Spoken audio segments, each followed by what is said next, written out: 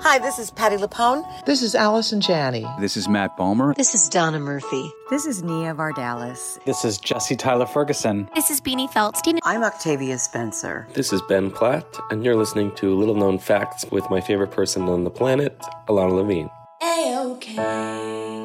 Welcome to Little Known Facts, a podcast where you will hear unfiltered, raw, honest, and uniquely funny interviews with artists you love as they talk about the art they love to make. I'm your host, Ilana Levine. Introducing Bluehost Cloud, ultra-fast WordPress hosting with 100% uptime. Want a website with unmatched power, speed, and control? Of course you do. And now you can have all three with Bluehost Cloud, the new web hosting plan from Bluehost. With 100% uptime and incredibly speedy load times, your WordPress websites will be dependable and lightning fast on a global scale. Plus, your sites can handle even the biggest traffic spikes without going down or lagging. And with Bluehost Cloud, you get 24/7 WordPress priority support, meaning you're connected to WordPress experts anytime you need them. Not to mention, you automatically get daily backups and world-class security. So, what are you waiting for? Get Bluehost Cloud today by visiting Bluehost.com. That's Bluehost.com. Hey, I heard you needed inspiration. Here's Ilana and friends with some revelations. Little known fact of the day. Every little thing's gonna be A-OK.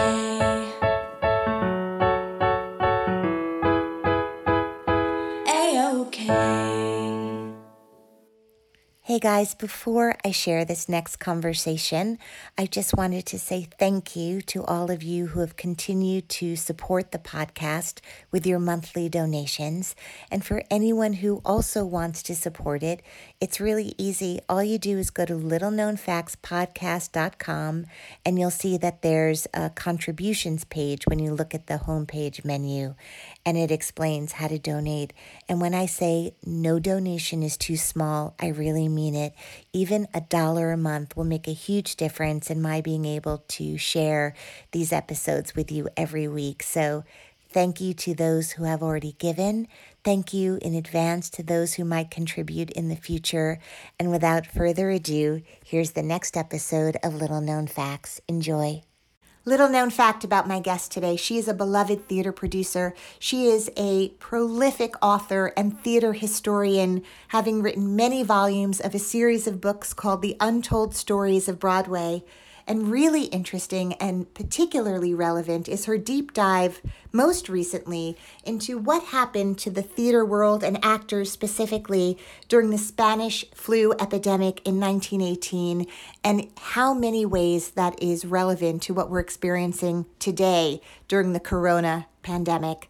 Welcome the extraordinary, inspirational Jennifer Ashley Tepper once again to the podcast. A-OK.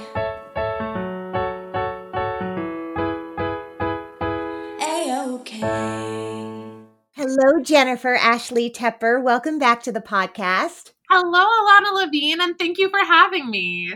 I am so happy. I have wanted so much to talk to you because when I think of A, a voice of reason, and B, someone who might be able to share some insights and thoughts about the future of theater as a historian who has gone so deeply into the past of theater storytelling and theater making, I have been dying to talk to you for your wisdom and comfort that you bring me in life in non-pandemic days and pandemic days. So thank you.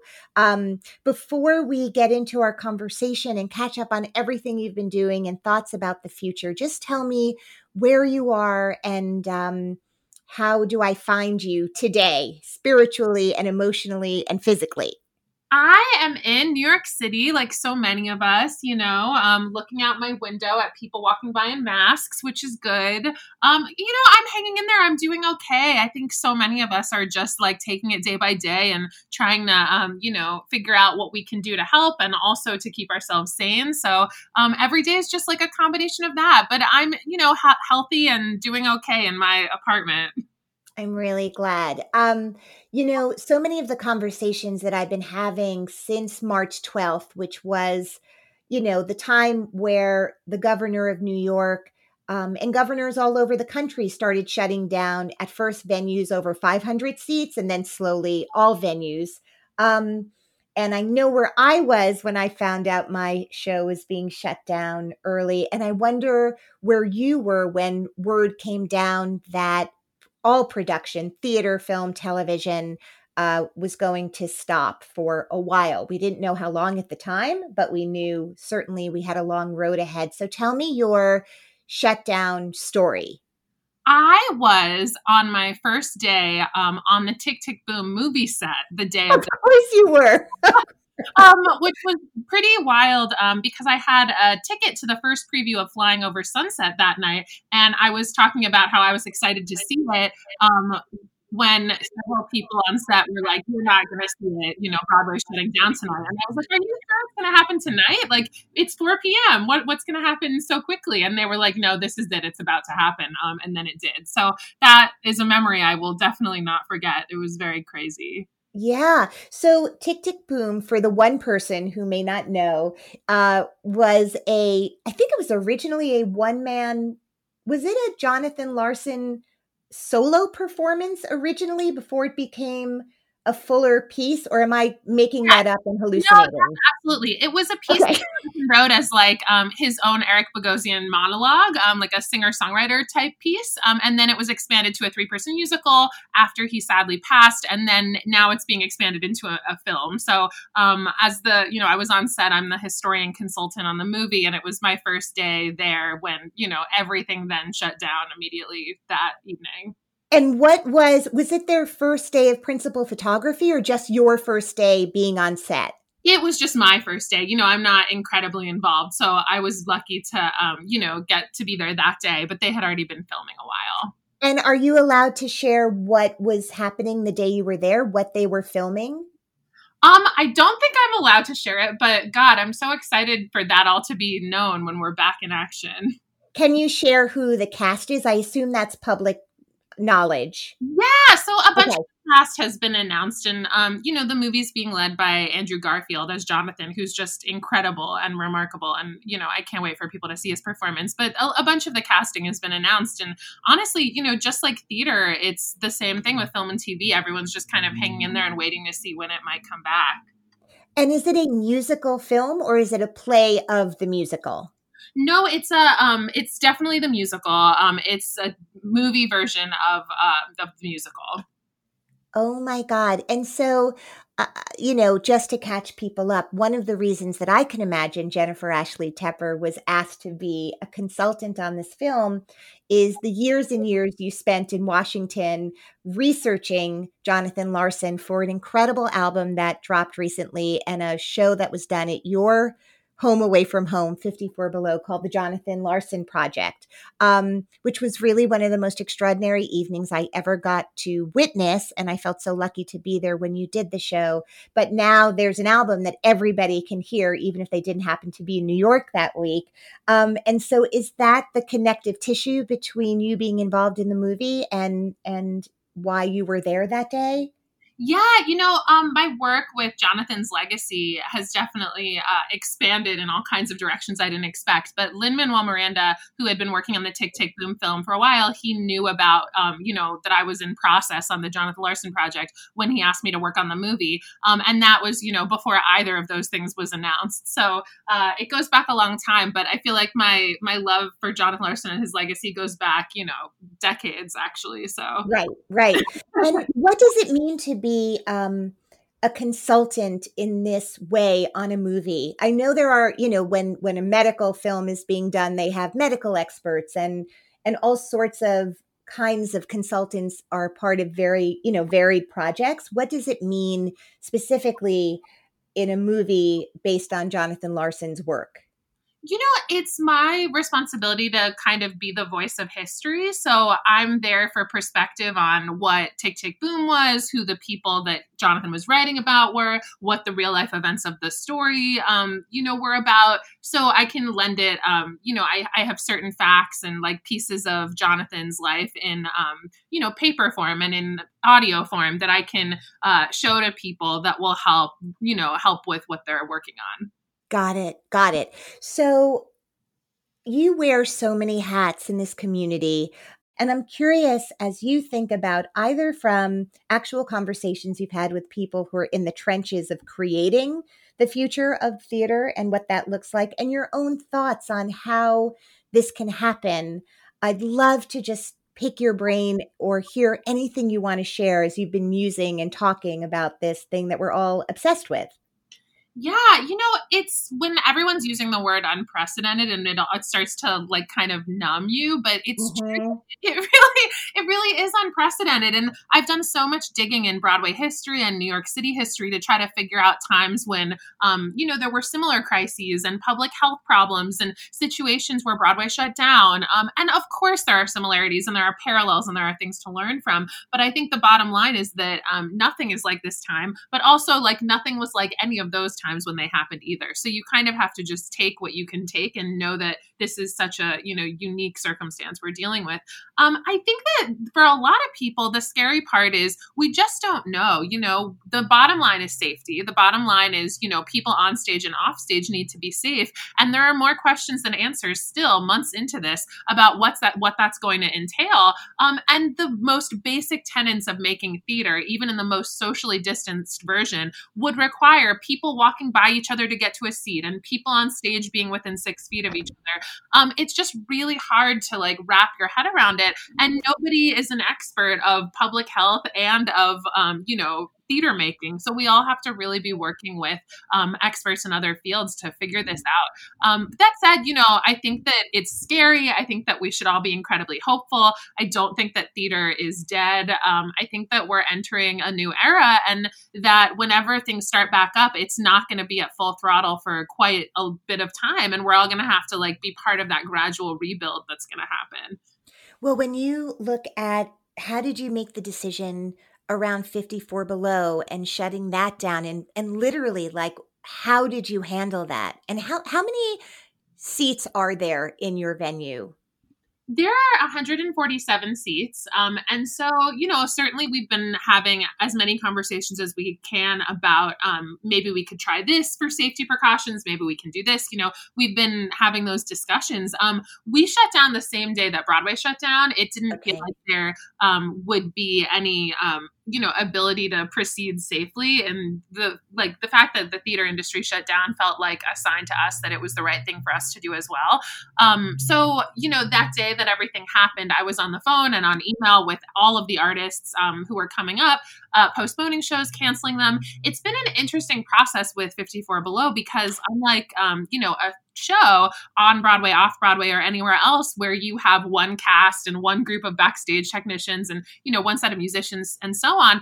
We have, as we have 3 shows a night or 2 shows a night. So on a rolling basis, I've been reaching out to artists to either postpone or cancel or adjust and doing that like a month and a half at a time, which is to say that the day of the shutdown, I canceled or postponed the month that was to come. And then, every couple weeks we reevaluate because obviously we're hoping to open as soon as it's safe. And just like figuring out on a week to week basis, how many more shows we should cancel. So I don't know the business of, there's a whole like real estate business that's also a part of theater. So when you look at 54 Below, is that building owned by investors in 54 Below? Do you guys pay rent?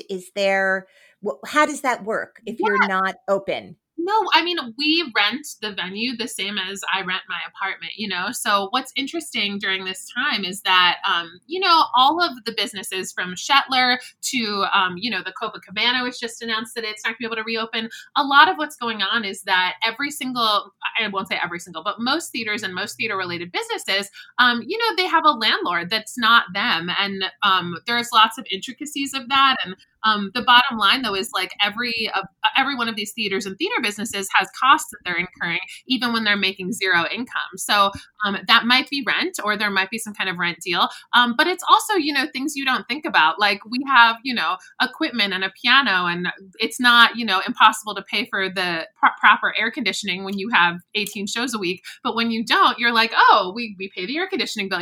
All of the little things that add up when it's months on end of not having a business, it starts to make you see why a lot of these businesses might unfortunately have to, fold before they can even try to reopen, because they don't have the money to get through the shutdown. And then there's the whole conversation of like, for everyone who's reopening, like the investment in advertising and in what's going to be needed to rebuild audiences is just, that's a huge investment that's going to have to come from somewhere, Yeah. I mean, that's one of the big question marks. I think so much about what are all of the Broadway show reps doing right now? I mean, all the businesses beyond the show itself, all of the marketing people, all of the different arms of this industry that are so far reaching in that way. Well, I would imagine, and maybe you could talk about it, we know and love your ongoing creative relationship with Joe Iconis and the family that is Joe Iconis and family.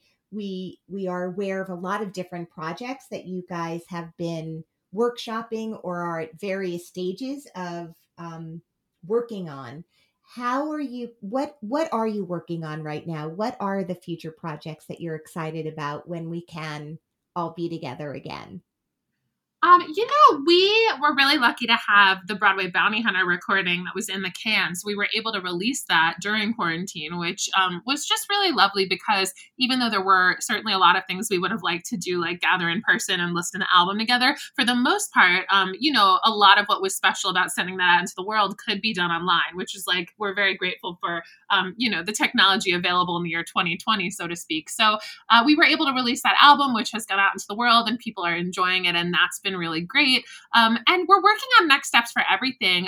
But Be More Chill was running in London when the shutdown happened. So, had plans for Chicago, as you know. So, it was certainly, we're in the same boat as a lot of people with the just waiting to figure out what happens next. But that said, for both Joe and myself, and then for a lot of the people we work with, I think everyone is just incubating. And whether that means writing, whether that means, working on themselves. I'm doing so much reading. And even yesterday, I was like, Joe, you should read this book, because I think something in it might spark something that, he could end up writing about 6 years from now. But I think the point is that, like, however people are able to, write or read or keep themselves creative during this time will manifest in positive things later that we don't know about. And like, it doesn't even need to mean that we put pressure on ourselves to like write the great American novel right now. But, I think for our group of people, we're just being supportive of each other and continuing to like do what we do and talk about what might be next.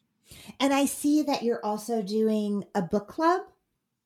Yeah, I was doing a really fun Broadway World book club for my first book, which was so helpful because I wrote that book in 2013. And as the beginning of quarantine found me writing a first draft and finishing up a fourth volume, first draft, I was really like taken by reading the first one again and doing it with a book club. So it was really fun to kind of connect with people and nerd out about all the stories in book one that I had forgotten about. And it's like kind of ghost-like. I'm reading a younger version of myself at the Lyceum, Well, so will you be doing more of that, or did you finish sort of the first round of book club?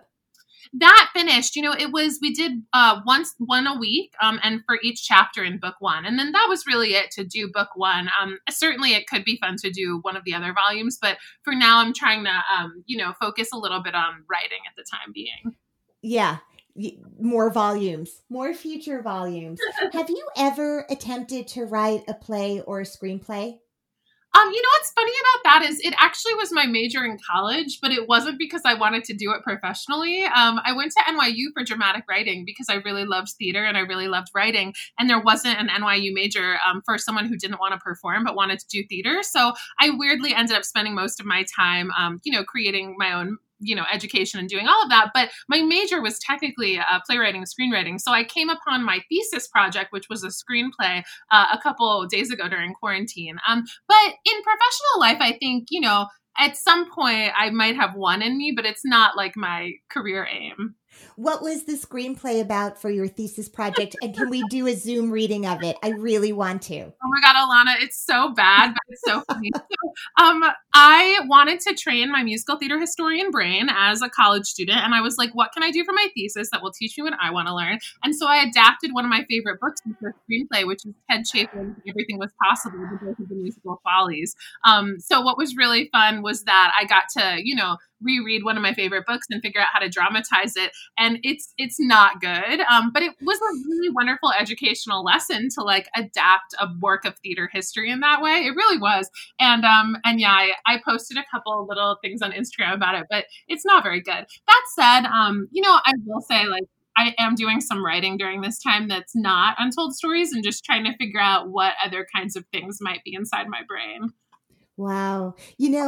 Every time I see you, every time I talk to you, I think about like the amount of positivity that you put out into the world, the way you just navigate life. It's just inspiring to me. And I have had the great pleasure of meeting your mom and your sister over the past couple of years. I know there is a much larger extended Tepper family, and I hope to get to meet them one by one as time goes on. But I think so much about you as a young person. And I wonder, when did you sort of, and maybe you don't see yourself this way, it's how I perceive you. The word confident always comes to mind for me when I think about you, and certainly brave. And I wonder if you can talk about, when you look back at yourself as a young person, where the seeds of that were planted. And were there role models in your life that you sort of saw how they navigated the world? Did you get tremendous positive feedback? Were you born this way? Like, how do you see, did you wake up like this, Jen Tepper? I think, it's a combination of all of those things. I did think about it recently. One of my very best friends commented to me about, I posted a photo of myself with Michael Greif, who I love and who I worked with as his assistant right after I graduated college. And it was like a fun throwback photo from, I think, Next to Normal opening night. And she was like, look at how you're standing. Like, you look like, and she said it in a totally nice way. It was like a lovely, she was like, look how much confidence you gained in the theater industry, like since that time, because I looked a little bit like I was like his terrified young, child in the photo. Yes. And I like loved that. And I was like, you know what? I never think of it that way. I think of myself having been born into it, but you're right. It was like an evolution of, learning how to be confident in your own skills and in your own power. And I think, working with the people I did at the beginning of my career, like the Title of Show Gang and Michael and all of those folks, was very influential and taught me how to like speak up for myself because they were such good mentors. But really, truly the main thing was collaborating with Joe and the family, because that was the first time that I really saw myself as someone who was a producer who could like be in charge of other artists and who could, go into a world that I cared about so much and really make a difference in it. Not as, someone's assistant or someone observing or someone still coming up, but as like an active equal at the table. So, so much of like, when I first started working with Joe and the family in 2009, I'll look back and be like, oh yeah, like Joe and I convinced, Bryant Park to let us perform, even though everyone else was a Broadway show and we were a little Joe's Pub concert, or, oh yeah, like Joe and I did this. And I'll remember those moments of having like, gone up a level in confidence and be like, oh yeah, that was a process. How many years have you been running 54 Below? About 7. So you're still very young and you were like a little peanut when you started that job. How did you decide that you could do that? How many shows a week are curated there? A lot. It's usually between 16 and 18 shows a week. And I, 54 Below felt like the perfect thing at the perfect time. I worked for Ken Davenport for like 3 years on Godspell and all these other shows that we did in his office. And that was like... So Ken Davenport is a Broadway producer. Yes. And Broadway, you were working... Oh, sorry. Go ahead. No. So when you say you were working for him, in what, were you an assistant? Were you an associate producer? What was your role there? I started off as his director of promotions, which was a job I got because Ken saw what I was doing on Joe's musical, Blood Song of Love at Ars Nova. And he said to me, I want to hire you to do, what you're doing to create like grassroots promotions for that show in my office on my shows. So I started out doing that. And then the job grew and I ended up, having my finger a little bit in everything he did in his office, which it was such a great place to learn because mostly I was doing marketing, but really in-house, he was doing general management and creative development and casting and so many different things, investor relations. It was like the most amazing education. And then after I'd been working for Ken for a couple of years, it kind of created this thing where I had been working in a producer's office. I'd been working with Joe on his new work.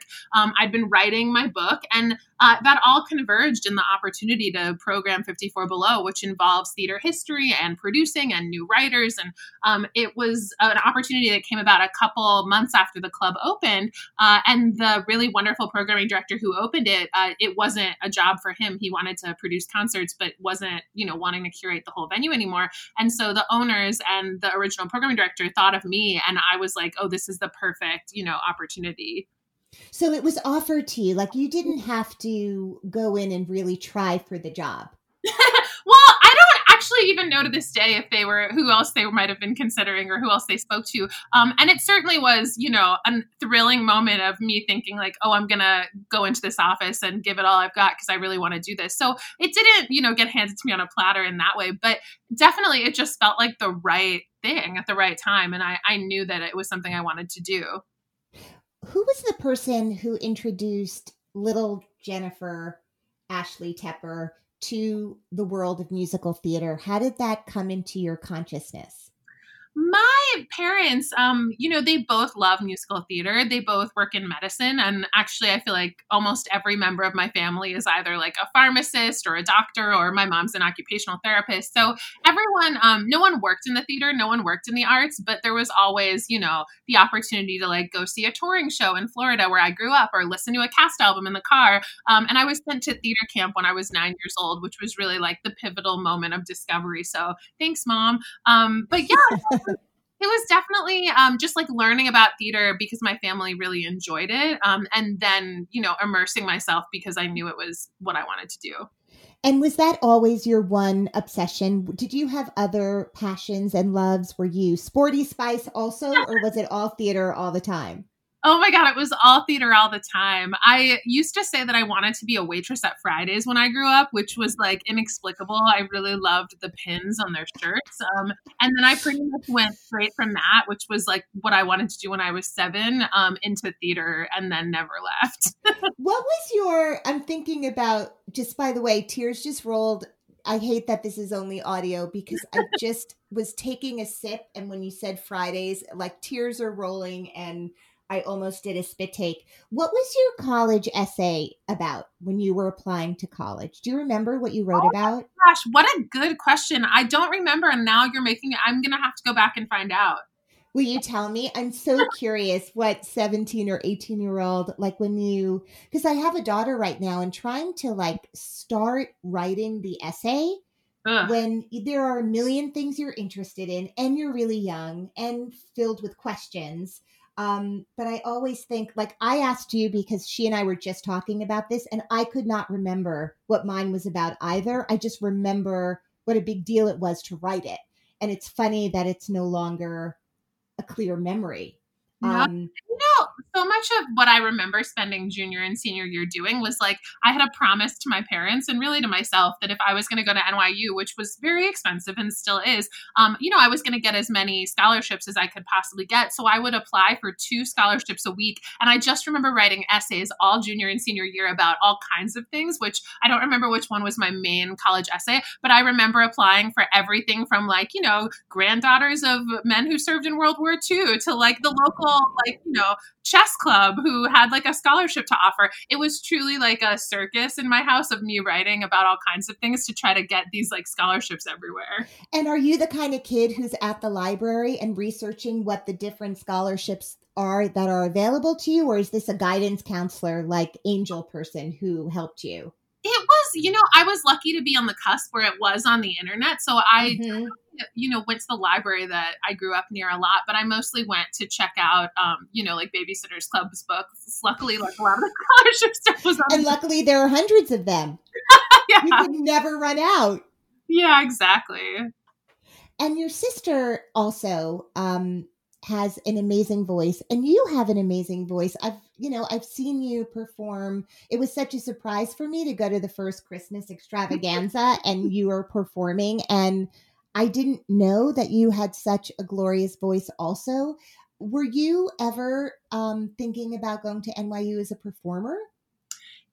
I loved performing growing up, and thank you for even slightly thinking I can share a stage with those folks. It was something that I loved doing, but around the end of high school, I think I realized that I was never going to be a great performer. And so I didn't want to start pursuing something that it didn't feel right. And I honestly think that when I was first discovering musicals through their cast recordings, and every day at summer camp, I would bring in Bat Boy and be like, we have to listen to this during lunch because everyone has to learn about the show. And it was Larry O'Keefe, and this is what theater it played at. And there was something that occurred to me that I didn't know quite what it was that I could do that would capitalize on that was way better and more unique of a thing to pursue than the idea of me as a performer. So I think just the idea of how much I was I'm never gonna be as good in musicals as other people, but I could love them more than other people, and I could share that. And I just knew that there was something for me that wasn't performing. So it wasn't a dramatic moment. No, it definitely wasn't giving something up. And I think this when I watch old videos, I loved being in a cast, and I loved being in a group number and practicing the steps and being backstage with everybody ready to go on. But for me, it wasn't the things that, actors describe as loving about acting weren't the parts of it that I loved. It was the family and the community. Yeah, which is also something that actors love. But I think for actors, it's usually a combination. And, the center stage spotlight, singing, and the applause, that wasn't the part of it I responded to. Right. And also for a lot of us feeling so awkward and insecure if there wasn't a character to hide behind. So I feel like you've always been so in your skin. You didn't need the camouflage of another character written by someone else. You've always had your own script and accessed it so easily, which is just such an incredible thing. It feels like that was true at a very young age. Yeah, I definitely was someone who felt like she had things to share. And to this day, it's not, stage fright isn't part of it, because I love getting on stage and talking about underappreciated musicals and If It Only Runs a Minute and doing things like that, which are certainly a cousin of performing. Yeah. Well, I feel really lucky to have a little time with you today and just to catch up. And if you have any last thoughts about if you had a crystal ball or if you were a psychic and could kind of turn, the sands of time forward, just tell me your last thoughts about what it might look like or what the future of theater, just for today. You don't have to be right. And tomorrow you could call me back and go, actually, it looks like this. But when you fantasize about it, the timeline and sort of how it happens, just tell me kind of stream of consciousness before we go what it looks like to you. Sure. I think that it's undeniable that great things always come from not great times. And that's not just because artists create extraordinary work about, going through adversity. It's also just because, people in the audience want to see that. And the most incredible, fertile times for the art form aren't necessarily the times when the country has been the happiest. And it's just such a balance. And I don't think anyone would ever say that we should trade one thing for another. But I remember, the week that I moved to New York, the Republican National Convention was here. And I remember seeing, people protesting outside of Hairspray, and, all kinds of moments like that have come back to me during this time, whether I've been thinking about something I experienced or thinking about, how actors, dealt with the 1918 pandemic. So, as I said, there's like a lot to look at and be like, oh, maybe it'll be like this, maybe it'll be like that. I do think in the crystal ball world, it's like there's not one kind of theater that's going to emerge from this. People are going to want to see theater that addresses what we've gone through and what we are going through. They're going to want theater that is uplifting and is escapism. There's this like, people want to rush and be like, we're all going to want, tap dancing spectacles, or, we're all going to need theater that just addresses the issues. And what theater is amazing at is that it can be all of those things. And so I do think that like theater is going to continue to address like what's happening directly and also like our need to be, connected and uplifted. But, one thing I also spin around in my brain is that it's such a scary time for people financially. And I think that the fact that we're going to need to figure out how to relaunch the theater based on who's going to, have income to spend on tickets at the same time as we try to make theater more inclusive and more, for everybody and like embrace the fact that this has showed us that everyone needs theater. So those two things kind of fight in my head a lot where I'm thinking, how do we do that? Especially at a time when, everyone who's working in theater is also considering, hey, if we have, half of the audience there, we're going to need them to spend X on tickets. Like there's just so much to deal with. So I hope that like moving forward, everyone can really come together and figure out how to like rebuild something that's not going to be, utopia the day that we return, but that hopefully will be better and stronger than what we left, but maybe not right away. You also made me think of another thing that I think I'm really, able to harness some hope for, which is that this time has forced us to embrace technology, obviously, in a way that we wouldn't have otherwise. And I really am hopeful that there's going to be some system in place at some point in our future where actors and writers and producers and venues and, artists in general can benefit from the streaming. Because I think that there's a very real possibility that when theater returns, and it will return, that if we're at partial capacity, there might be an opportunity to have a system that streams as well as has a live performance going on that could generate some income for people. But I do think that it's great that people are embracing that that's not in place yet. And so seeing how they Yes. And until it is, we're happy to have it be shared as long as we can. And then when it can be a new model, as you just suggested, we'll figure out that, at the right time. But we're all on the same team, and that's what it really feels like. And that's a wonderful feeling. Totally. And it's also, I, again, like looking back at other moments of crisis in theater and in general in the world and in New York, it's like you just look at these good things that have come out of bad things. And that's been giving me a lot of, optimism and hope. I think that one thing that I discovered in, learning more about the 1918 pandemic is that the way that actors were treated during that, including the fact that there were actors on tour that were shut down in cities all over America who were then stuck because, before the heyday of Actors Equity, they didn't have the protections that would allow them to get, a train ticket home even. And a lot of them were quarantined. And then when the Actors Equity strike the next year happened and actors got so many protections because they demanded them because of that time, the world changed. The world changed for artists because of that strike. So I've just been kind of trying to see some of the little threads of good that came from adversity and bad times. That's incredible, Jen. I didn't know that. I didn't know that that's when the strike had happened the next year. Yeah, I wrote about it for my book a couple of years ago. I became so obsessed with the Actors Equity Strike of 1919. I think that Joe, as well as Jason Williams, would tell you I talked about nothing but that strike for a week. So it was interesting for me to, thread that strike through the facts about the pandemic, which honestly, one of the most shocking parts of reading about the 1918 pandemic was that a lot of theaters all over America shut down, but New York City didn't.